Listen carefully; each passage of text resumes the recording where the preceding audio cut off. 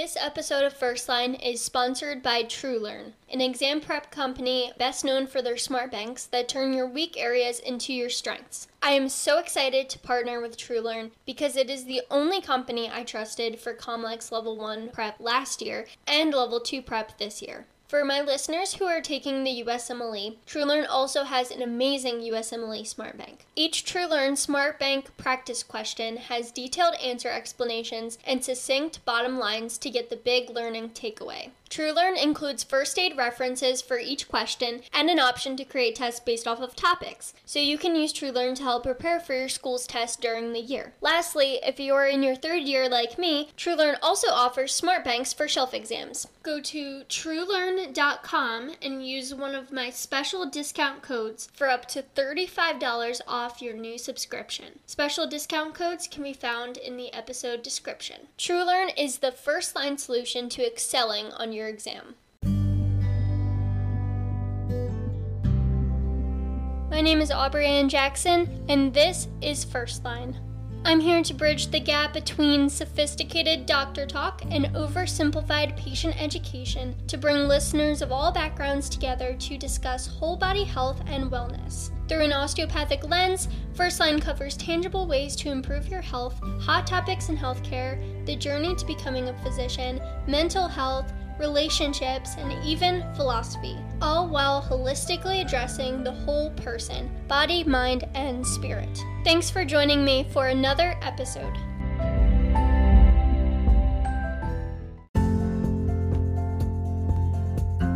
First Line is now available on a variety of platforms, including Spotify and Anchor, Apple Podcasts, Google Podcasts, Breaker, Castbox, Stitcher, Amazon and Audible, Overcast, Pocket Cast, Castro, Player FM, Podbean, TuneIn, Reason, and iHeartRadio. Please subscribe and follow wherever you listen to your podcasts.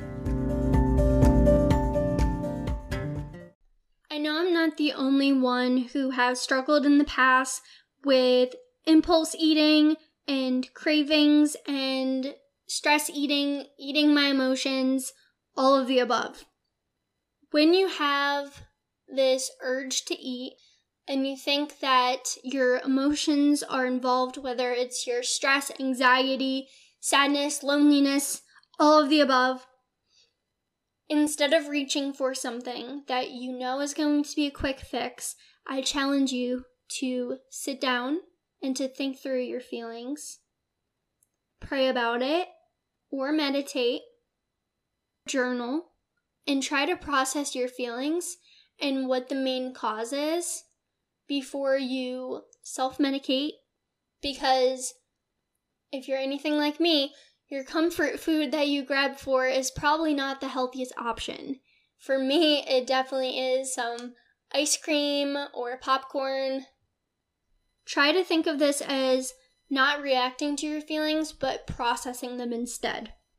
And the more you pay attention to why you eat due to stress or boredom or emotions, you get to learn the pattern and you're able to prevent it from happening. And awareness is really the first step. Once you start working on that, try to build in some positive habits throughout your day to cope with stress and the emotions you're feeling in a healthier way. You can exercise and be active, whether it's running or playing sports or swimming or just going for a walk. Maybe you can join a club if you're in school, some extracurriculars.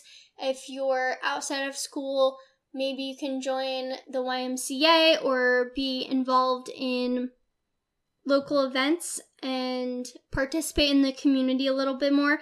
Maybe if you have kids, you can be more involved in their school and their activities. Even just listening to music is a great way to relax and de-stress. And for extra credit, talk to someone about your feelings. Involve another human being. Connect with them. I'm sure that they will support you. They may even have a solution or advice for you depending on what your situation is, but maybe they can just serve as a good listener for you to vent to. Try to add some fun to your day. If you have an old hobby that you think you don't have time for anymore, try to incorporate it, even just a few minutes a day. When you're stressed, you're probably reaching for something fatty, salty, or sugary. These are known as comfort foods because they help us deal with stress. And there's science to back this up. There's a interaction between stress hormones like cortisol and then ghrelin, which is the hormone that causes hunger. And then it also interacts with leptin, which is the hormone that leads to fullness, so the opposite. Stress can also increase blood sugar, and the reason why this happens is that there's more sugar in your bloodstream so that muscles will have fuel that it can obtain from the bloodstream as sugar, and then they can fight or flee as part of the fight or flight response. And if your muscles aren't working to use up that excess blood sugar, so you're not actually running, you're just stressed, and your body's just experiencing that without any expenditure of that energy, then that blood sugar is just sitting in your bloodstream. And then your body secretes insulin in response to that increased blood sugar so that your body can reabsorb that sugar so that you're not hyperglycemic, you don't have too much blood sugar that's damaging your vessels. And then reabsorbing all that sugar back into your cells is a problem because that's usually as fat storage, especially around the abdomen. And if this happens over and over again with this cortisol and the insulin release, this can lead to an increase in insulin resistance, which is how diabetes type 2 is developed. So, does stress in itself cause diabetes type 2? Well, not so much, but it definitely is a factor. It can increase your risk of developing diabetes type 2, especially if your diet is underlining poor, you're not exercising as much, and if you have family history. Stress can also cause moodiness. You might feel less motivated to do everything that you know you should do as far as getting healthy and losing weight if that's a goal of yours. So stress and poor diet and weight gain, it's all this never-ending cycle. And so, like a lot of things, it's good to attack this from both sides, to work on your diet, work on your mood, and work on your stress levels as well. Cortisol, that stress hormone that I mentioned, is also part of your circadian rhythm. So, under normal conditions, cortisol actually increases right before you wake up and then slowly drops during the day. When you're supposed to feel your most stressed is as soon as you wake up, and cortisol is supposed to drop during the day. And that's because we want that blood sugar to fuel our muscles as soon as we get up in the morning. But by the end of the day, our bodies are more likely to be in that rest and digest state instead of that fight or flight. So our cortisol slowly goes down. But this is interrupted if you have stress in your life that causes cortisol spikes during the day, especially if it's at night, then it's completely opposite. And then in the morning, you're probably not making the cortisol that you need to start your day and to have energy in the morning. So you can see how a lot of this is interrelated with sleep, mood, stress, weight loss, healthy diet, exercise. All of this is interrelated. So how do you know if you're stressed? Because I think a lot of us are kind of used to this baseline feeling of stress. We're just stressed all the time and we don't even realize it. So here are just a few things to look out for. Then you know if you're feeling more stressed than usual, and that's your cue that you have to look more into this and think about more ways that you can manage your stress. A lot of times, stress can also show up in our bodies and not necessarily affect our thinking. I think when it does affect our mental health, other people start to notice it a little bit more. But when stress impacts our body, a lot of times we can brush it off as being something else, or maybe we think we have some sort of disease that's undiagnosed, or we just brush it off as, okay, it's back pain, just as a symptom that just happens to people, especially since so many of us are stressed and so many of us are feeling similar symptoms. So one thing you want to look out for is fatigue. So feeling kind of low energy, feeling exhausted when you shouldn't. So think about if it's hard to get through your day without things like stimulants like coffee, or like constantly snacking, like you always need to have your blood sugar up. If you are encountering that, that might be due to lack of sleep, or it might be due to stress. If you have any unexplained weight gain, that can be due to stress. Being under stress makes it harder to maintain a healthy weight, and it's much harder to lose weight. So if you're eating the same amount and you are staying at the same weight, now if you're stressed, you might even gain weight and go the other direction with it. Also, if you have a lack of sex drive, if you notice decreased libido, that might be a sign that you're stressed. When we're having sex, it's important to feel relaxed. That's really the first step before we can really be stimulated. We need to feel that level of relaxation. You can kind of think of this as, I always like to think of it as like running from a lion. Your body is in fight or flight mode, and that's really what your body does under stress. It's in this fight or flight mode. And you can kind of think how it wouldn't be suitable for us if there was a lion chasing us to just give up running and then have sex. That doesn't really make sense. So why would it make sense for us to want to have sex under stress?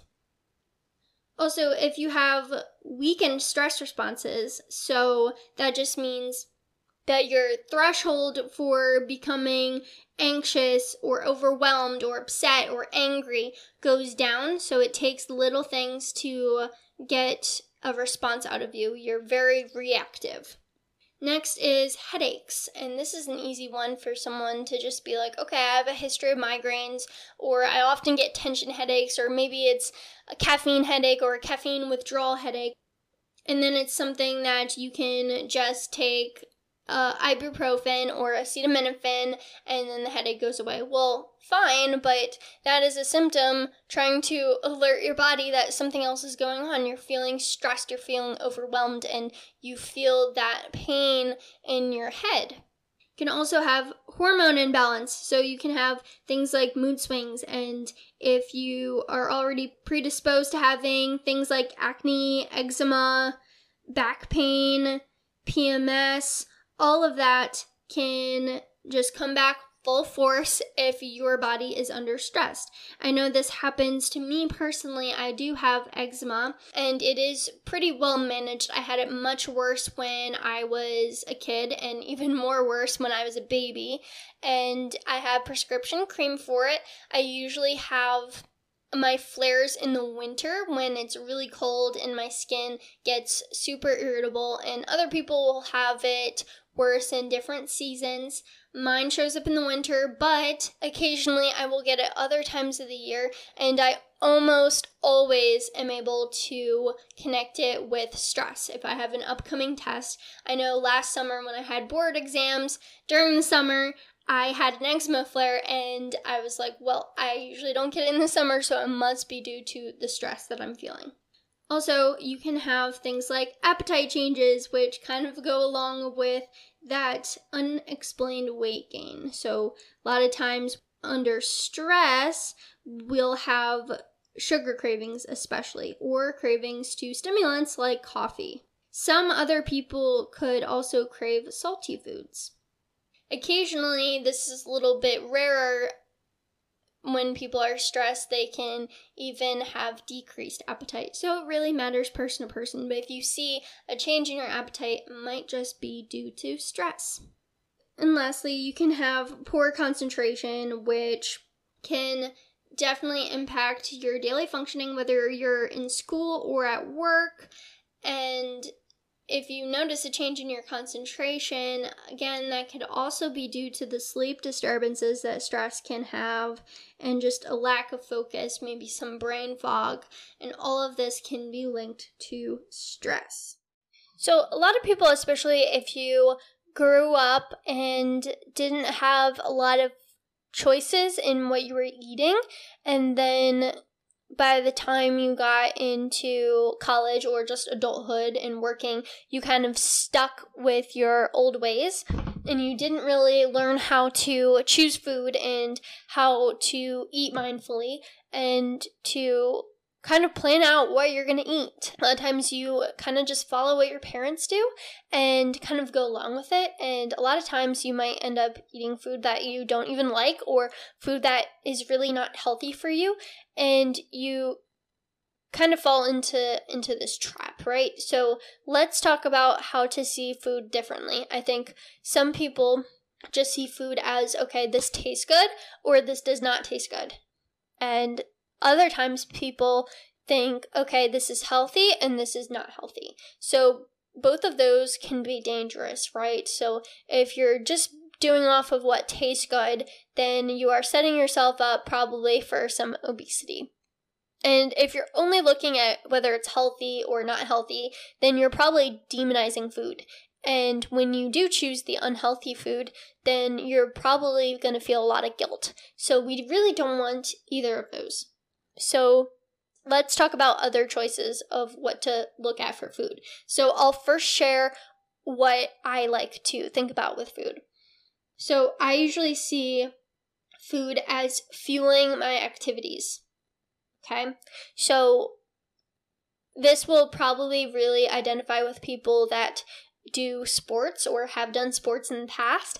I have been a runner for years, and also just being a student, I think kind of fueling my mental activities is part of this too. But I always look to food as like, how is this going to help me run faster? Or how is this going to help me focus more on my studies?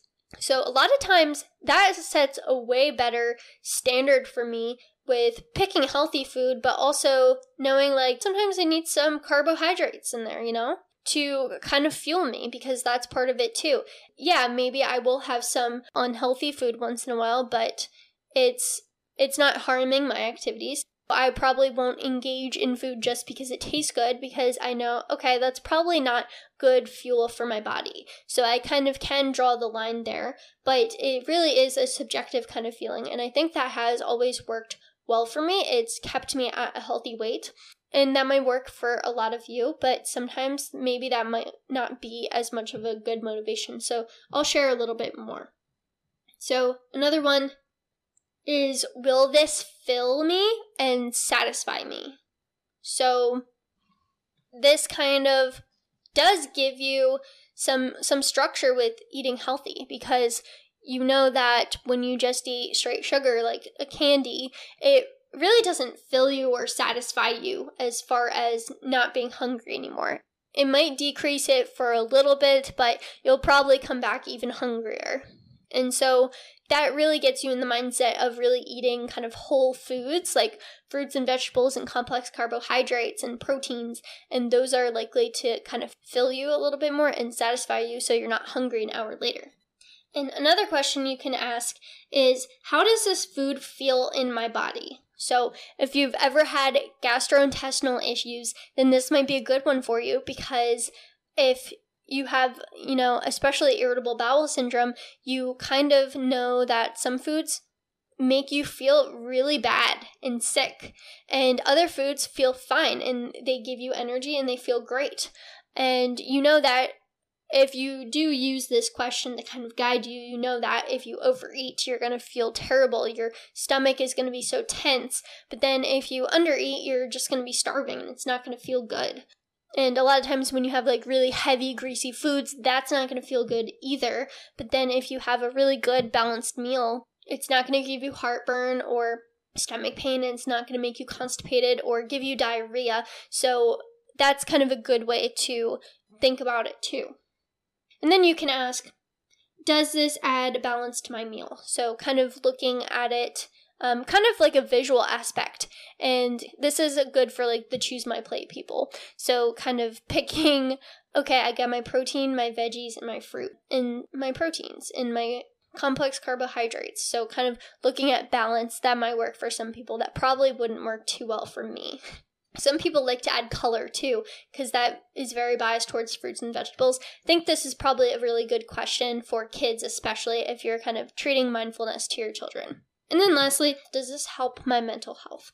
And this is a good one if you have any mental health diagnosis, or maybe you just have chronic stress in your life. So you know that healthy foods are going to make you feel better, and unhealthy foods might impact your mental health negatively. So that could be a motivation to guide your food choices as well. You can send me a voice message using the Anchor app. If you want to send me a comment, ask a question, or share any topic ideas that you want for an upcoming episode. If you're listening on Apple Podcasts, I would really appreciate it if you take some time, just a minute of your time, to write a review. Hopefully it's 5 stars, but I really like honest reviews. I'm looking forward to hearing from you.